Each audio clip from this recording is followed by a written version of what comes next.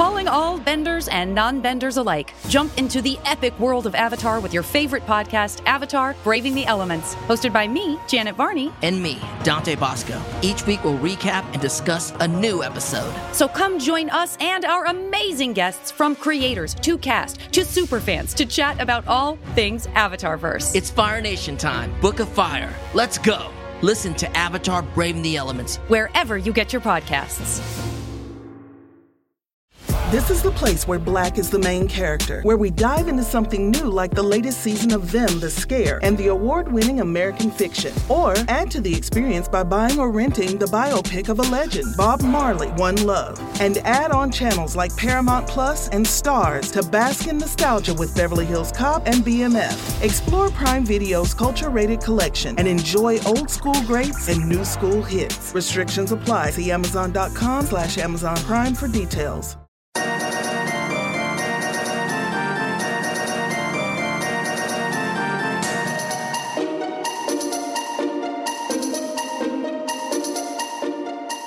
We three witches gather round the cauldron, which, as we know, is a bowl that you cook potions in. Yes. We gather round, and as we gather to talk about what the goings-on in the witch community, we jump upon our jetpacks and blast ourselves into the air. Hold on. Listen, okay, look, I get the idea that you don't quite understand what a broom is, but if you jumped on a jetpack, you'd burn your nuts. You'd burn you wear a jetpack on your back. If you sat on it, the engine would be too hot in the crotch area. Yes, you can wear a jetpack around any part of your body. It's like a belt. No, wait, hold on a second. What do you think a belt is? How do you think a belt works? A belt is something you put on your head when you go to town or to see an opera. That's a hat. This is too much. You are too much, but you know what is just enough is our Chilling Podcast of Sabrina. It is a recap podcast for Chilling Adventures of Sabrina on Netflix. We're going to be talking about part 2. Alex, I like how you just slipped out of character very slowly. And I mean, acting is obviously a huge passion. It's a passion, yes. And it's something that is gonna really come into our conversation here tonight. As we dip into this podcast. And as a classically trained actor, I just want to put myself out there as an expert. I'm very excited to Season 2, Chapter 13. No, it is not Season 2. It's Part 2, Episode 13, The Passion of Sabrina Spellman is what we're going to be recapping and chatting about today. Justin, very excited to have you guesting on today's podcast so you can bring your stage experience to really talk about this and really delve into the very exciting. It is a delight to be here. And Pete, thank you also for being here. I also appreciate that as well. Hey, thanks for you being here as well. This, my co-guest, Pete LePage, what is his expertise? Obviously, this episode is about theater, so that's why I'm here. Pete, what is your expertise that you're covering here today?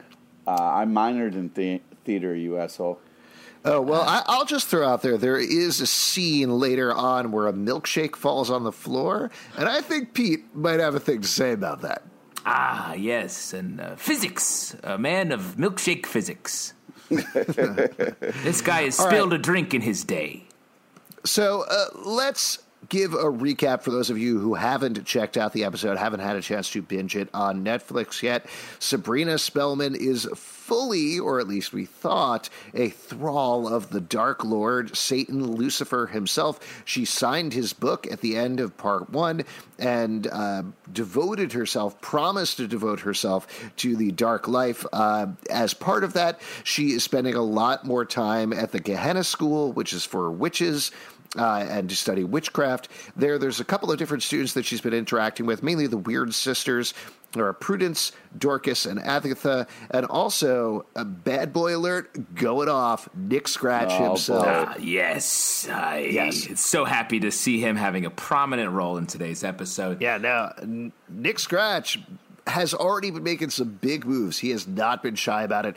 The last episode, he was straight up called Sabrina cute to her face in front of everybody. And that's a bad boy move. You're throwing around the word cute. You a bad boy. You a bad boy. Yeah.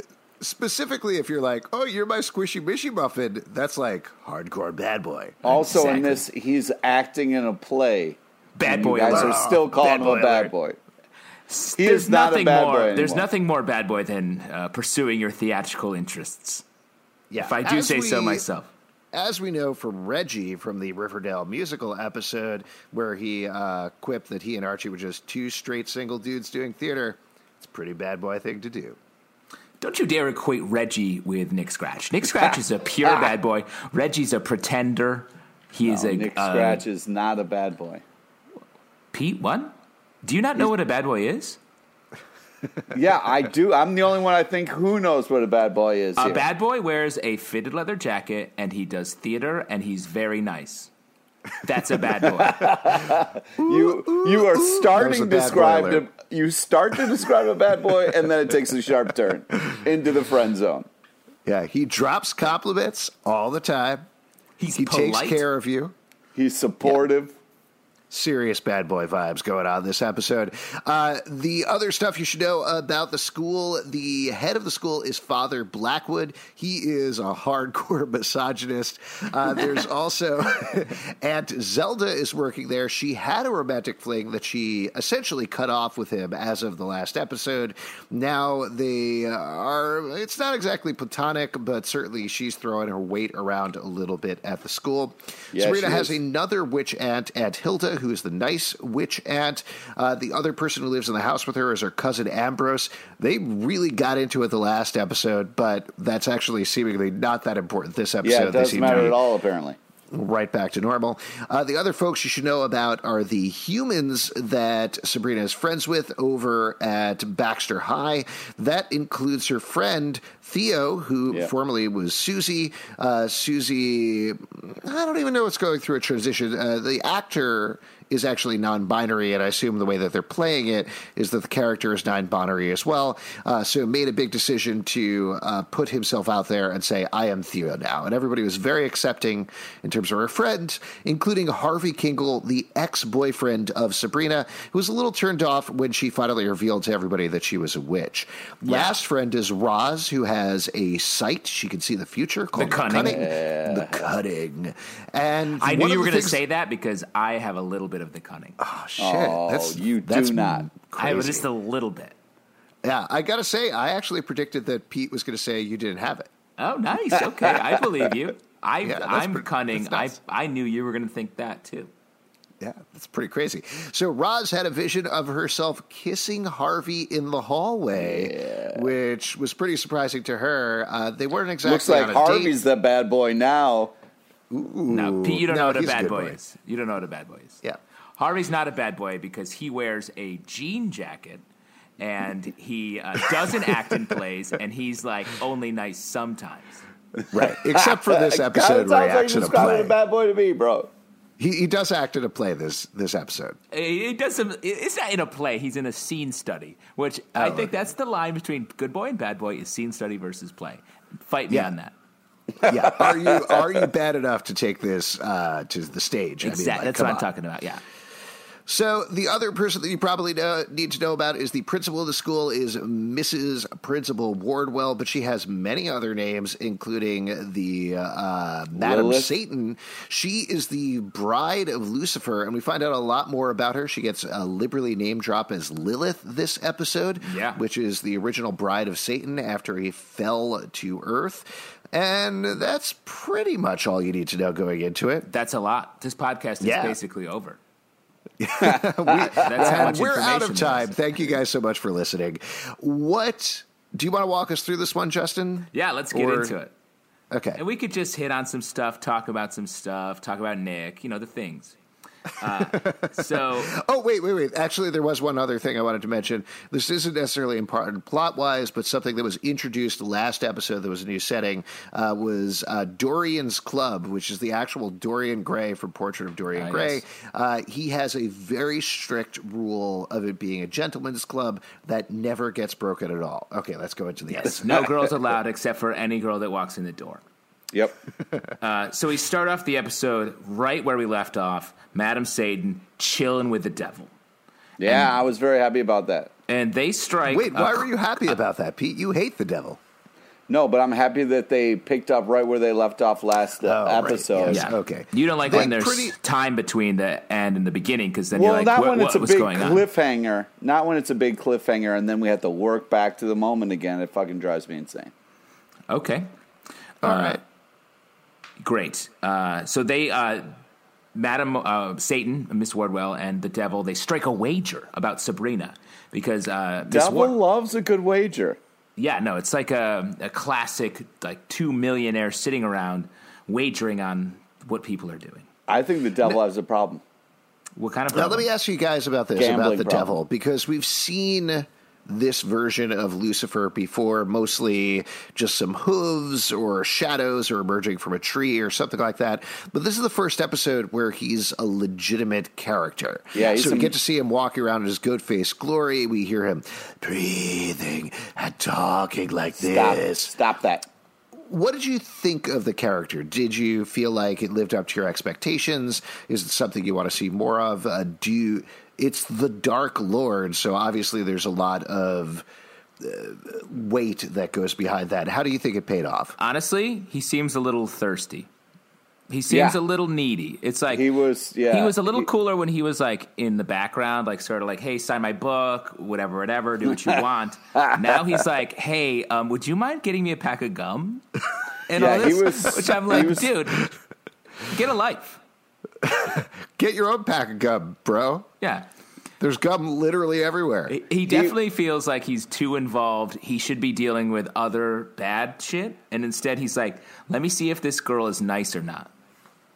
I always wonder with beings like this, like, is he everywhere at the same time? Is that the implication? Or is he literally just hanging out in Greendale being like, get me some gum? And that's the only thing he's doing. I don't know. It for seems days. like he loves gum and loves to hand out chicken pox. And that's about the extent of his power. Exactly. I mean, same, bro. That's not Same. badass. He used to be a little cooler. He used to be a little busy. And now he's honestly sitting in the back of so many of these shots in this episode like, hey. Yeah. I think visually, though, I didn't mind it. Like, I was glad they did not go the human route, frankly. I think that's something they could have done for budgetary reasons. Have it be like, this is my human form is what I look like. Yeah. Having him be a weird goat beast that is showing up and just sitting in the back of a diner, I enjoyed that. I thought that was fun. It would be cool if he came back as Bronson Pinchot. Just a thought. Ooh. Yeah, what is Balky Bartokomous doing these days anymore after the first part? Come on, Pete, man. I assume you know what he's up to. I don't, but I'm sure whatever it is, he's going to be fantastic in it. Balky for life. It's like you don't even know it anymore. It's like he's a perfect stranger. Great. It's great stuff. The devil and Miss Wardwell make a wager about whether or not Sabrina is good or evil. Miss Wardwell says that she is inherently good and will never fully turn to be the devil's bride, to be the devil's avatar on Earth. And that's a selfish thing because that's her job right now. So it's like sort of she's training her replacement. And the devil's like, yo, she's evil. I know it. I'll prove it to you. And then they're off. Yep. Yeah. And I got to say, I'm sure we'll get to more of this later in the episode, but I really liked emotionally what they did with Mrs. Wardwell in this episode. I thought there was a great arc for her. We've certainly talked a lot about on the podcast. What is her mission? What is she trying to do? What is she trying to achieve? And ultimately seeing her backstory in a very interesting, different way, I like that a lot. Yeah, I really thought they did a great job of using her, especially when she popped up when Sabrina was about to do something wrong. She'd be like, no, Sabrina. Don't take that gum. Yeah. I agree. This season, this part two, as opposed to part one, she definitely feels like she has less of a plan and is just trying to keep her head above water and keep herself as in the hot seat with the devil. So that's a more fun place for her to play. She's a little like just less on top of things, which is fun.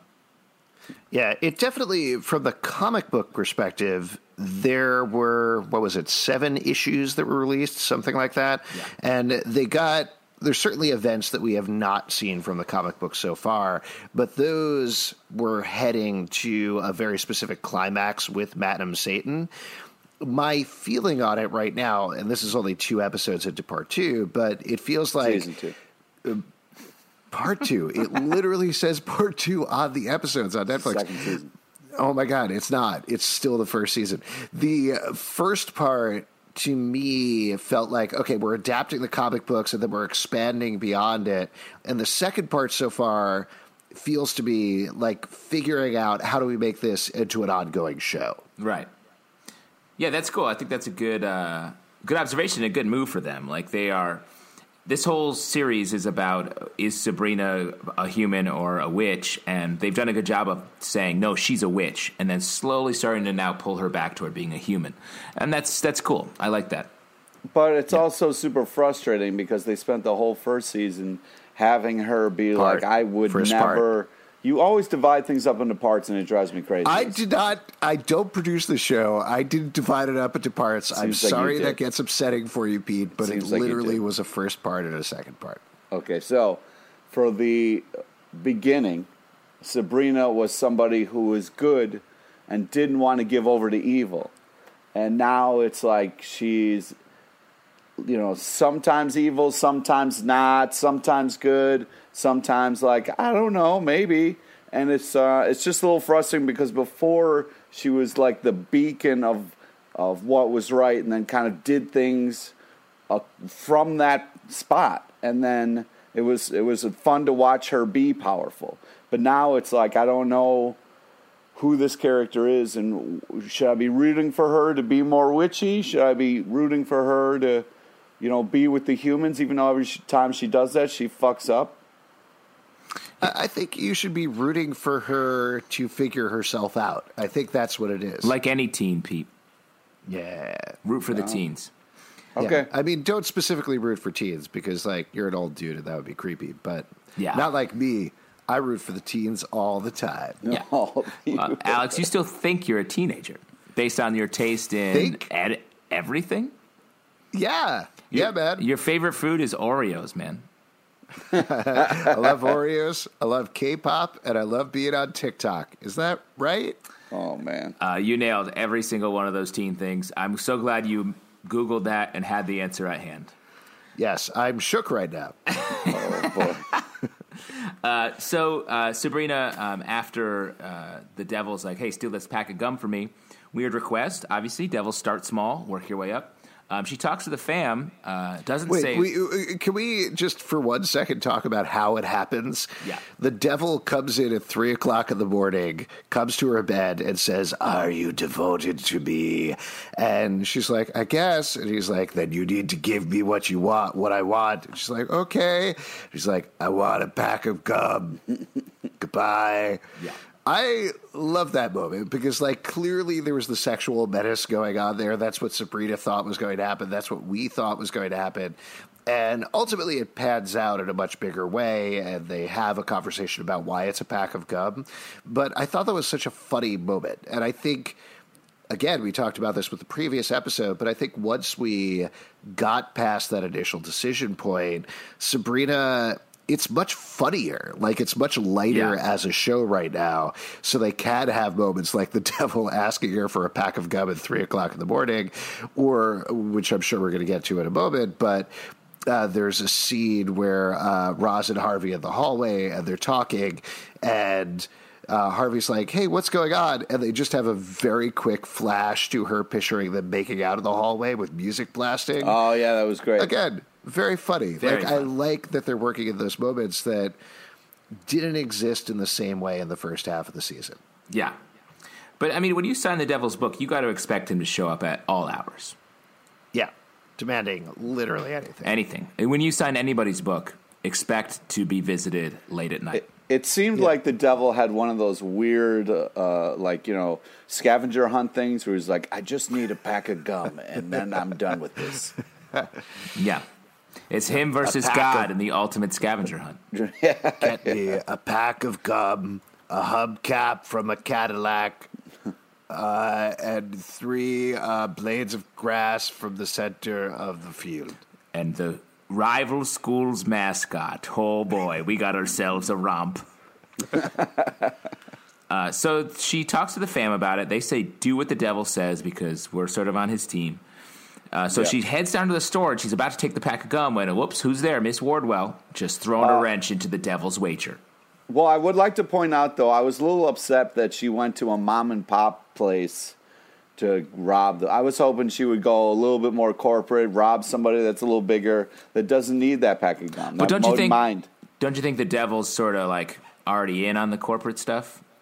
Like that's a good point. The devil runs Target. Yeah. I mean, I think one of the other issues is that they haven't built other sets for the show. So they really only had one option to go to in terms of a store. But also it's owned by Gata, from Battlestar Galactica, and he totally fucked up on Battlestar Galactica. Yeah. So I feel like rob Cerebus Books as much as you want. No, see, that doesn't make any sense because you're connecting two things that aren't connected. No, it's the same character. Yeah. All this has happened before, and all of it is going to happen again, Pete. He's a Cylon. Whoa. Yeah. It's all true. So she decides not to steal the pack of gum. She's a little confused. Then we jump over to the school. And it's mainly play. because Miss Wardwell was like, yo, what the hell are you doing? Yeah. Because she was going to steal it, and then Miss Wardwell was like, nah. Yeah. And it is weird that neither of them point out that the gum is called ghoulish fruit, which is kind of a ridiculous name for gum. Yeah. Ghoulish fruit is gonna move ya. So strong. Gets right to ya. Ghoulish fruit. The taste is gonna be evil. So you were saying, though, we get to the next point. Thank you for not commenting. We jump to the school. They are rehearsing The Passion of Lucifer Morningstar.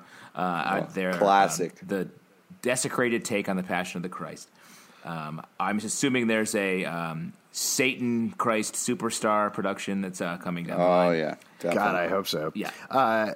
God, get it? Yeah. But this is also, we should point out, this is written by Father Blackwood, which is kind of an uncharacteristic move for him, as Aunt Zelda points out, for him to take a sacred text and change it, to add his own words to it. Why do you think he did that? Well, the way it plays, it seems like he's trying to change the history to make it more misogynistic, which is sort of crazy because most of history is written from a male point of view. To be like, nah, let's make it a little more male is pretty crazy. I think it's one of those things where he's uncomfortable with how powerful the women are, so he's trying to do something to stamp that down in his mind if he makes the play the way he wants it. Maybe that will help. I don't know, man. It was weird. They fought real hard to make it make sense in the show. Yeah. So they do the play, and of course, as we all know, Dorcas, best actress in the school, she ends up getting the lead of Lilith in the show, along with Nick Scratch. And then Satan shows up and is like, hey, kill her and take her part. There was a brief moment when I thought they really were going to kill Dorcas, or at least drop that weight on her. Yeah, I thought it happened, and I'll tell you what, I'm down with it because when you're in the theater world, you have to take every chance you get to make your mark.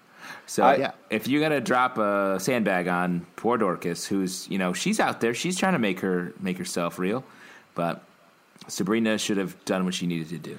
I thought we do a live show every Tuesday night at the Pit Loft in New York, and Justin consistently for the past 13 years has tried to kill us every week. The fact that none of those sandbags have really landed on you guys is shocking. Yeah. Also, I liked you should have just stolen the pack of gum, you know what I mean? Because now you got to kill somebody. So I thought that was kind of cool that they were playing with you don't want a pack of gum? Now it's going to be harder. Now it's going to be harder. So I liked the way it kept upping. I thought that was kind of a cool aspect. Yeah. And let me also say, as a classically trained actor, it was great to observe the performances here because Nick Scratch, you can tell he's such a great actor because he is a bad boy, but he fully comes across as a good boy in the show. He disappears into the role of Lucifer, and it's just stunning. Yeah. I enjoyed the stage production. I mean, I know we're going to talk about it later, but it's ludicrous. The whole thing is absolutely ludicrous. There's a scene, I think it was right after this, when Dorcas almost gets killed, where, or maybe it was the next rehearsal scene, where Nick Scratch perfectly does Latin and seems to be maybe trying to seduce Aunt Zelda a little bit with Latin. Yeah. Did you get that? I did get that. And Zelda's like there for it a little bit in a way where I was like, wait, what? Yeah, up until she starts burping up a frog, which gets into her main plot line. This is only very casually established at the beginning when there's another teacher who normally directed the play. She is super upset about Father Blackwood's changes, also seems to be pretty upset about how in Aunt Zelda is with Father Blackwood, and ultimately ends up cursing her. She burps up a frog, and then Zelda, working with Hilda, ends up taking revenge by building her own voodoo doll and putting an earworm in it, which was pretty gross. Yeah. It was also the way she was singing that song was super fucking creepy. Yeah. But that other lady almost... Sorry, that was the worms go in, the worms come stop out. out. The Stop. worms go in. Stop. The worms come out, Pete. Like that? And isn't the next line of that song, the worms play pinochle on your snout? Is it? I thought it was, because that is weird. That is one of the lines. I mean, listen, whatever they want to do, you know what I'm saying? Yeah. Like, they're worms, let them be worms. Worms like let to play them play games. Pinochle. But my point was I'll that look up the lyrics while we're... my point was the other lady tried to kill Auntie Z, so like she had every right to fire back. Yeah. When you come for the king, you best not miss. And Yeah, that lady exactly. missed, and she paid a price. She almost also died. Yeah, I mean she almost threw herself off the balcony, which I mean if she landed head first, probably could have done some real damage, but it didn't look crazy high. So let's keep going with... so Nick wants to run lines with Sabrina, who is understudying the Lilith role. And Sabrina's there for it a little bit, but she still has flashes of Harvey. Yeah. Which should be telling her that she's not attracted to Nick Scratch at all, and she needs to go pursue Harvey. She's definitely attracted to Nick. There's no doubt about that. Nope. Yes. I think that's pretty clearly shown this episode alone. But I do think... Oh, I'm sorry. If you're attracted to someone, why are you thinking about somebody else when they're getting close to you? Huh? That's not how that works. I mean, yes, it is sometimes. Yeah, it is, Pete. Sorry, Pete. It just is sometimes. But I do think ultimately, like, Harvey and Sabrina are endgame. I mean, that's where the show is going to end up, of course. Not interested. Because, well, Harvey, maybe he'll get a little bit of the old bad boy in him. What do you mean? I mean, not maybe, possible. He's going to get a little bad boy? I mean, I think Harvey and Nick he's going to get a little bad boy in him, if you know what I mean. That's more likely. That makes more sense to me. Yeah. Nick Kinkle. Yeah, Nick Kinkle. The Kinkle. That's what I ship. Kninkle. No, I do think Harvey and Sabrina are going to end up together, but I think right now she's on the outs with Harvey. She's going through a hard time, and Nick is what she needs. She needs a little bit of that old bad boy. Needs a little Nick. She doesn't. Yes, No. she does. Yes, it's happening. It's all happening. Let's follow all of that drama out for a little bit. So, meanwhile, back at Baxter High, where Sabrina talks to Hilda about what's going on, and Hilda's like, you know what, maybe we should check in at Baxter High. See what the human people are doing. You seem to be a little bit happier back when you were going to Baxter High.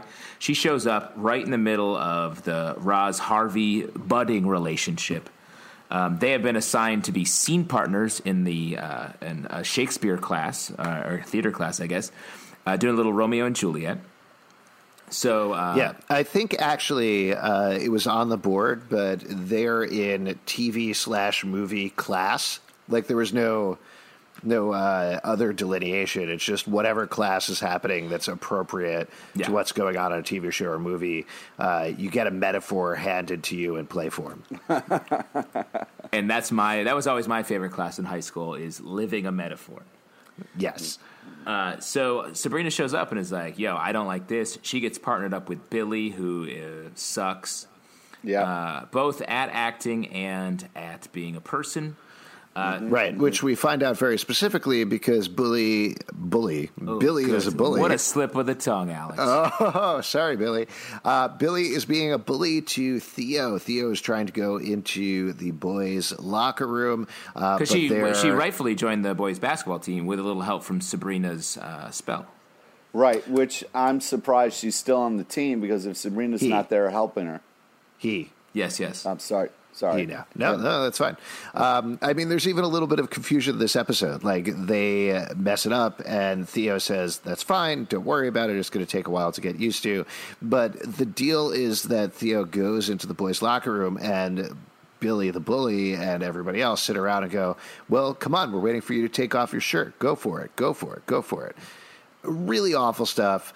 She ends up... See, now I did it. He ends up getting a spell from Sabrina, and Sabrina gives him these laces, says you pull on the laces, and he'll end up tripping and falling. And after Billy puts a bunch of tampons and maxi pads and other things inside of Theo's locker, Theo gets super bad and pulls the laces just as Billy is walking down the stairs.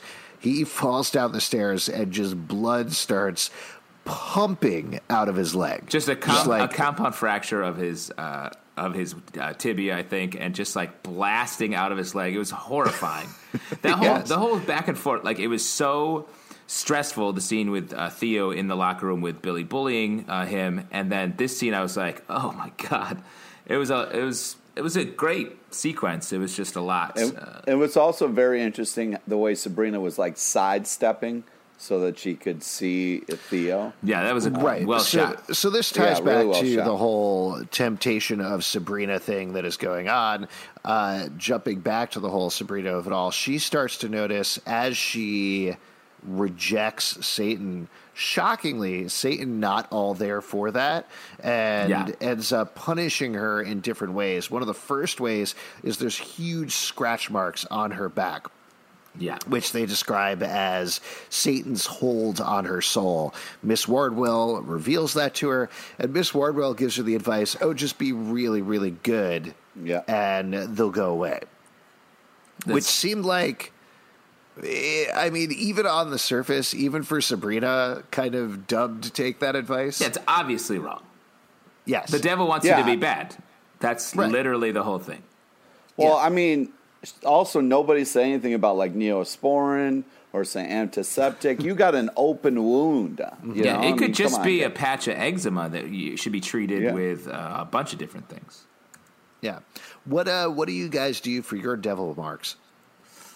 I just keep them going. I try to just like push it, be bad, be a bad boy, like wear a fitted leather jacket, be nice. Mm-hmm. I do all my regular stuff. I just steal as much gum as I possibly can, just all the time. Like my room, you guys were looking at each other on camera right now. You guys can see my room is just like 90% gum. All gum. Oh, wow. Yeah. Here's the thing. My theory, that could be Wolverine marks. I find if crossover. I get the blood of a monk and then, kind of pour it down my back, it gets rid of it really well. Pete, you're running out of monks. Your monks. No, man, he's got one tied up on his wall. He feeds him a little bit, just a little bit of gum or whatever. I thought that was your roommate. That's a monk you have kidnapped? Yeah, it definitely is. Oh, cool. Well, tell him I said what's up. Cool. All right. So she's got these scratch marks Justin on her back. says what up. She's got these scratch marks on her back.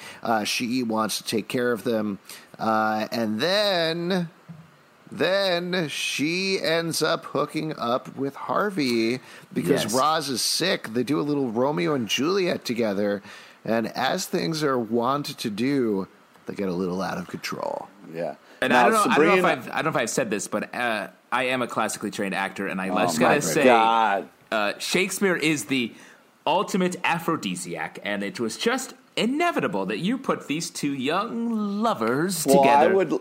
I would like to point out that Sabrina was doing lines with Nick Scratch, felt nothing, felt queasy, had to leave. But then when she was around Harvey, couldn't control herself, and then they started going at it hot and heavy. Okay, I'll see you in 5 minutes when we talk about the big performance at the witch school. Okay, Pete? I'll see you in 5 minutes. Yeah, sure. Sure. I'll just mention, I don't know what you guys did, but my signature move in high school, to your point, Justin, was to pull out a Shakespearean monologue. I'd usually do a little bit of Caliban from The Tempest. Oh, definitely the most romantic role of them all. Yeah. He is a monster. A literal monster. It never worked, but I still have hope. Yeah, you still have hope. Cool. Yeah, You're married. In a later episode of this podcast, We'll see. I'll try it later tonight. We should each bring a monologue so we can really truly perform. Yeah. Pete, you could do something from Tommy Boy. That was my move. Is I would just put on Tommy Boy, and if they laughed, that was my sign that she was into Pete, me. I hate to tell you, but that's still your move. Yeah, still works. Still works. It works on the monk and nobody else. Just to be clear, when you say put on Tommy Boy, it's always playing though in your house, right? Yeah. I just turn on the TV. Nice. Oh, it's playing with the TV off. That makes sense. Yeah. Now, Harvey and Sabrina hooking up. Even when they're hooking up, I got to say, not feeling a lot of chemistry between these two. What are you talking about? There was chemistry all over the place. They couldn't keep their hands off each other. Alex, what do you think? No, I think there was a little bit of chemistry. I was mainly distracted by how ripped Harvey was. I don't know if we've seen him with his shirt off before, and that guy, he's been working in the mines, if you know what I mean. Yeah, Harvey's devil marks are just like an eight pack. Yeah, Harvey's devil's marks are recycled from the bear marks Archie has on Riverdale. They brought them from one set to the other. That's what I call budgets. You got to manage that budget. Yeah, that dude is ripped. So they're good. They're getting after it, and the witching stuff gets in between them yet again. They have a pretty serious fight, and both of them saying this is never going to happen again, which I like that. Harvey was right. Okay, you can't just go back and forth, turn him on, turn him off. He's not just some robot. All right. Except for most of the time, he is like a robot. He was pretty sassy this episode, though. Yeah, he was. Yeah, he was throwing down jokes. He's not a robot when he's he's with Roz. Yeah, when Sabrina talks to Roz and Harvey, and she's like, "Oh, you're doing a play? What is it?" And he's like, "Yeah, The Crucible." Yeah. And she's like, "Is that a joke?" And he's like, "Kind of." Yeah, that was kind of not. Yeah, that was great. I like seeing him have a little bit of that old Nick Scratch hard edge. Yeah, a little bad boy. No, that's not the Nick Scratch. Harvey is the new bad boy. No, Harvey is definitely not a bad boy. Wow, but I agree with you. I feel like when I see Harvey and Rozzy on camera together, they're the ones that feel like they've got a real relation. They do have chemistry, but I think what we're going to see in the arc in the second part is this is the fight that really permanently blows Harvey and Sabrina apart, blows Harvey into the arms of Roz and Sabrina into the arms of Nick Scratch, but that ultimately, by the end of the second part, we'll see them back together. That's my guess right now. Sabrina cannot go too long without Harvey. Sure, that's what I just said. Right, I'm agreeing with you. Okay. That's even if that happens, which may be fine, it's still wrong. So Salem is sick, Salem the cat, and Sabrina's upset, and the devil's like, "Hey, can you burn down a building? Do this other thing, empty one." Yeah. Don't worry, it's an empty building. It's just your high school.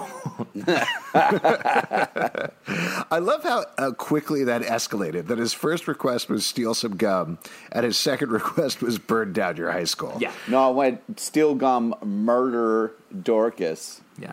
Then burn the high school. That wasn't a request so much as a suggestion, I felt like. That's nice. I mean, that's true, I guess. That was like a whisper. Well, that's the thing is the devil feels pretty casual about his demands. It's like he's out of nowhere. He's like, "Hey, burn down a building. Hey, could you grab me a Snickers when you go to the store? I'm just jonesing."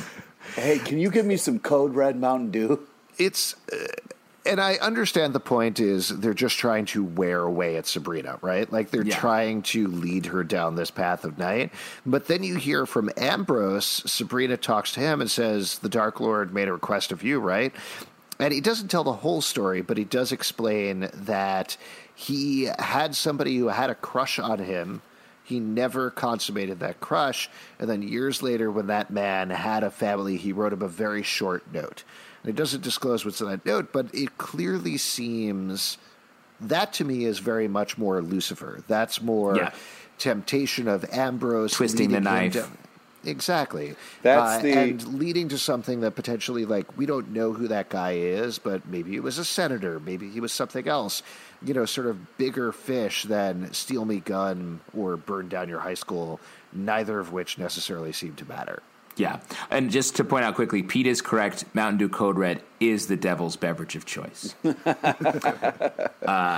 to that, we hear a lot of stories about the things the devil has asked other witches and warlocks to do, and it makes him seem like a real dick, which I thought was... everyone seems like sort of sad and regretful about the fact that they did the devil's bidding. Yeah. What do you think the chances are... I don't think this theory is correct at all. But what do you think the chances are that isn't actually Lucifer? Like, what if it's just some dick who's pretending to be Lucifer and making people be assholes and steal gum and burn down high schools and stuff? Like, he's basically just a rogue teen with a goat face versus the actual Lucifer. Yeah, I mean, he definitely feels like Lucifer's cousin or Lucifer's son, and Lucifer's like, hey, I'm busy. Would you mind running Greendale for me? And he's like, got it. Horse head, goat face, hooves. I'm gonna make them burn stuff down. Yeah. I mean, again, it's probably not true. It probably actually is Lucifer, particularly because there's no reason for Lilith to be tricked by anything like that. But just the way that he's acting it's real rude. It's a rude devil. Very. He's a rude dude. And he's got some real attitude. So the devil, so Sabrina goes to the school. She's pouring gas. And right in the middle, she's got the match lit. She's about to drop it, burning the school down. Devil's like, no, it's cool. Gas was solid enough.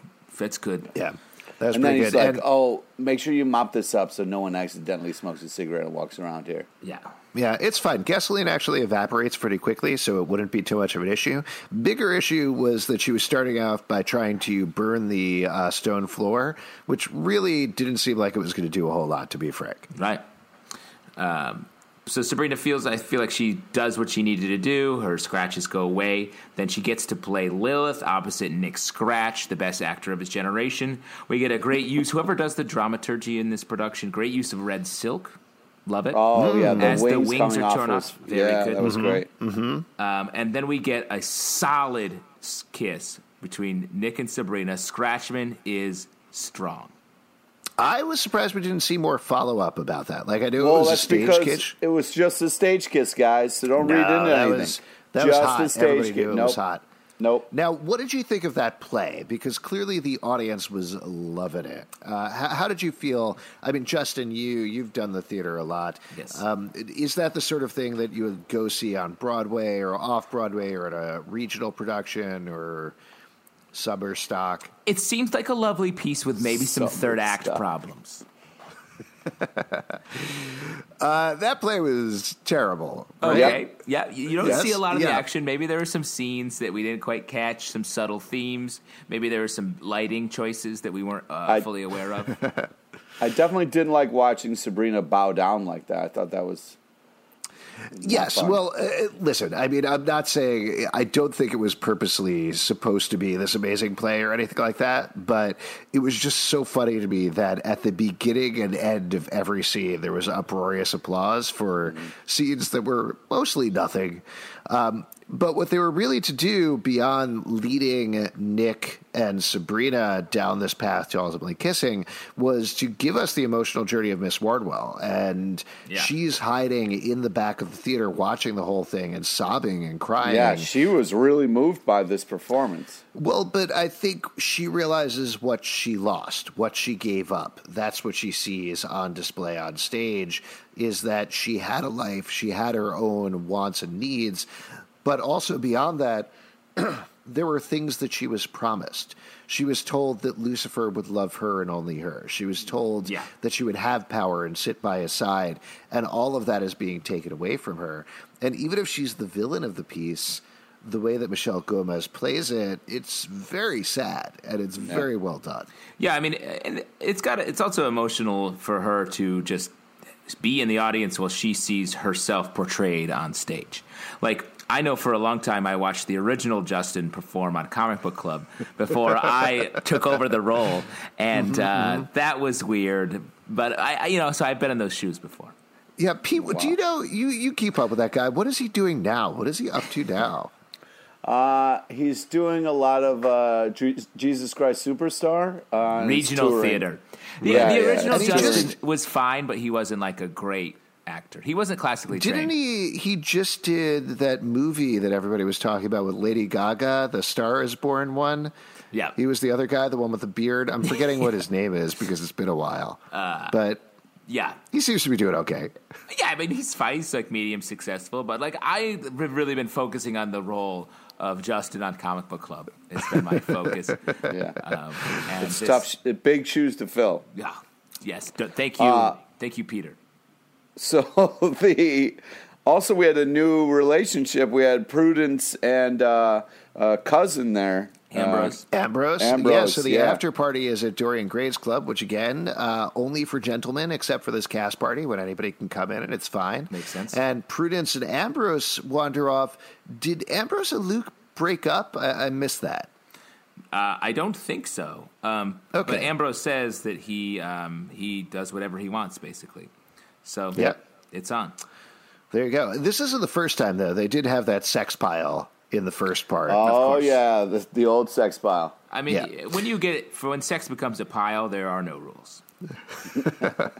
By the way, I love that shirt that you made. Yeah. Well, check it out on the Comic Book Club.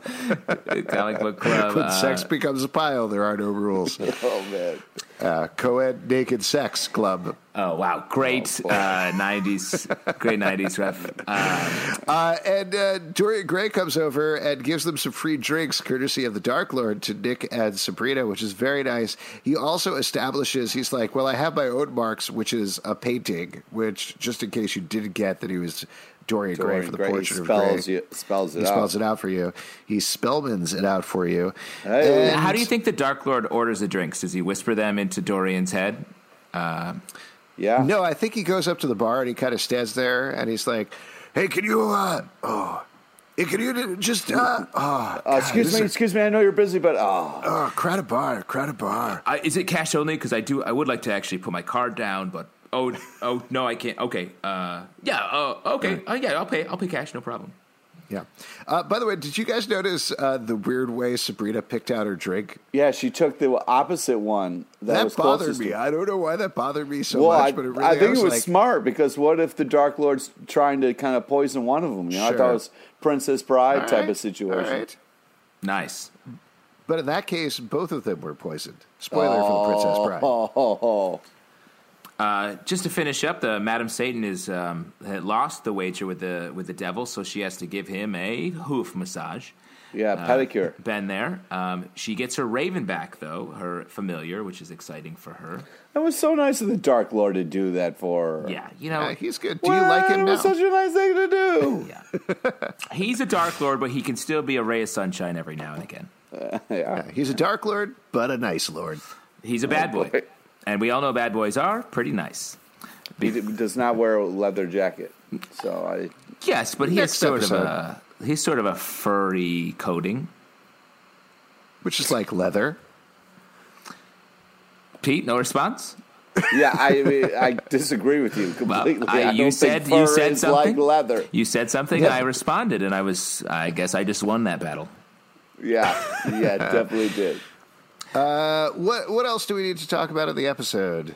We should probably mention that Sabrina goes back to Cerebus Books. Was this earlier in the episode or was the end of the episode? This is the end. The end of the episode.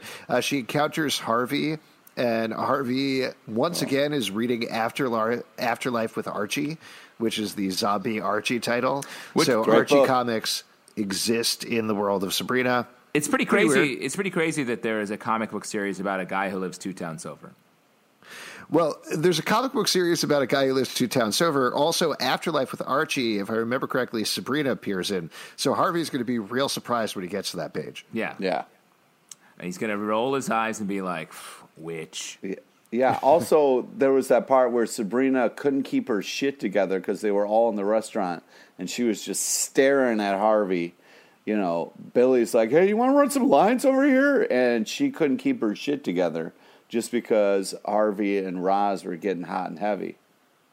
Yeah, and she broke that milkshake, which, Pete, as we talked about at the beginning, we're going to loop back to. How did that make you feel? Was it the right thing to do? Was it the right way to break a milkshake? You're the expert here. Right. So, I mean, you've heard the saying that, her milkshakes bring the boys to the yard. But if you're going to be breaking milkshakes, no boys are going to be coming to your yard. So she's really got to work on that a little bit. That's why you bring in an expert. And the very last moment, Sabrina goes over and picks up a pack of gum to steal, or perhaps not, real cliffhanger ending. What do you mean? No, she stole it. What do you mean? We don't know if she stole it. She could have walked to the counter to pay for it. No, she stole it. Well, that was that whole smile. I really, really hope we pick up at exactly that moment next episode, because they're going to be super bummed if there's any sort of time skip. We got to find out. Did she steal it? Did she end up paying for it? What's going on there? Please weigh in. Listeners, weigh in. #Gumbrina. What happened with the gum? We have to know. It's like the end of. It's like the end of Memento. And just to mention, this is the last episode of our podcast, so we're not going to watch any episodes beyond this. We're not going to watch the third episode or anything. So just let us know through Twitter. That would be great. I think, Alex, what's going to happen is the next episode is going to start with them looking at security footage and being like, "Oh, she stole it." Probably. Have you guys ever stolen gum? No, I don't like gum. Oh. What? I stole gum once. Really? Yeah, when I was a kid, I really wanted a pack of gum, and my parents would buy it for me, and I snuck it out of my hand. Uh-oh, bad boy alert. Yep. Did you get in trouble? Did you get busted? No, not that time. Wow. Really opening up a can of worms with Alex's kleptomania. Or a pack of gum, if you will. Yes. Yeah, I wasn't... Go ahead, Pete. I wasn't allowed in Tops for a really long time because I stole a bunch of gummy bears. Wow. What? So you guys both just like in your hand? Did you just grab out of like the Pick-a-Bix, or what did you do? Yeah, I was filling up a bunch of bags from the like at Tops. They had these giant barrels, and you could open it up and put it in a bag as much as you want. And then I took all those bags and put it in a duffel bag I was carrying and tried to walk out. Oh my God! Jesus, it's like heat for gummy bears. Yeah, exactly. Guys, beyond the other thing that we just talked about, definitely tweet us and let us know your biggest crimes for no reason. Yes. Anybody out there, anybody in the Trump administration, please tweet at us with your biggest crime. Okay, guys, which witch reigns supreme this episode for you? Pete, we'll start with you. Which witch reigns supreme? Hilda. Auntie Hilda. She was barely in the episode. Dude, she saved Sabrina's life, okay? Wow. Nick Scratch brought her back to the house. She was choking. She could have died. Oh, that's right. Saved her life. And she's always looking out for Sabrina, even though Sabrina sometimes doesn't deserve it. Wow. I'll throw out Miss Wardwell, I think. This episode, I just really liked her emotional arc, like we talked about. I liked what she was doing. I liked this new focus on her character and delving into it. I thought that was pretty cool. But soft, what light through yonder window breaks. 'Tis the east, and Nick Scratch is the best witch of them all. He dominates this episode. He saves Sabrina's life. He has a perfect turn. Like a nice gentleman, he saves her life. Exactly, because like I said, he's the baddest boy of them all. Great performance, Nick Scratch for life. All right, a couple of things before we go. First of all, this is not the last episode of our Sabrina podcast. We will be recapping the rest of them. What? No, I didn't want people to be like, oh, God, there's no more, because there's way too many more. Also, if you'd like to support us, patreon.com/comicbookclub. As mentioned, we do a live show every Tuesday night at 8 p.m. at the People's Improv Theater Loft in New York. So come on by and we'll chat with you about spooky witches and things. Pete, what else do you want to plug? Friend us on Facebook so you get to know about the amazing guests we have on our live show. Follow us on Twitter at Comic Book Live and at Riverdale Dark. Yeah, and also on Instagram at Riverdale After. We'll probably put up some Sabrina stuff on there as well. We'll see what happens. Comicbookclublive.com for this podcast and many more. And we'll see you at the witching hour. Good night, good luck, good evening.